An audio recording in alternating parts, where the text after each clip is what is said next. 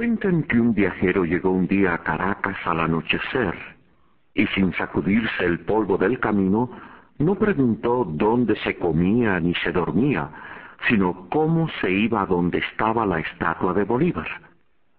Y cuentan que el viajero, solo con los árboles altos y olorosos de la plaza, lloraba frente a la estatua, que parecía que se movía como un padre cuando se le acerca a un hijo.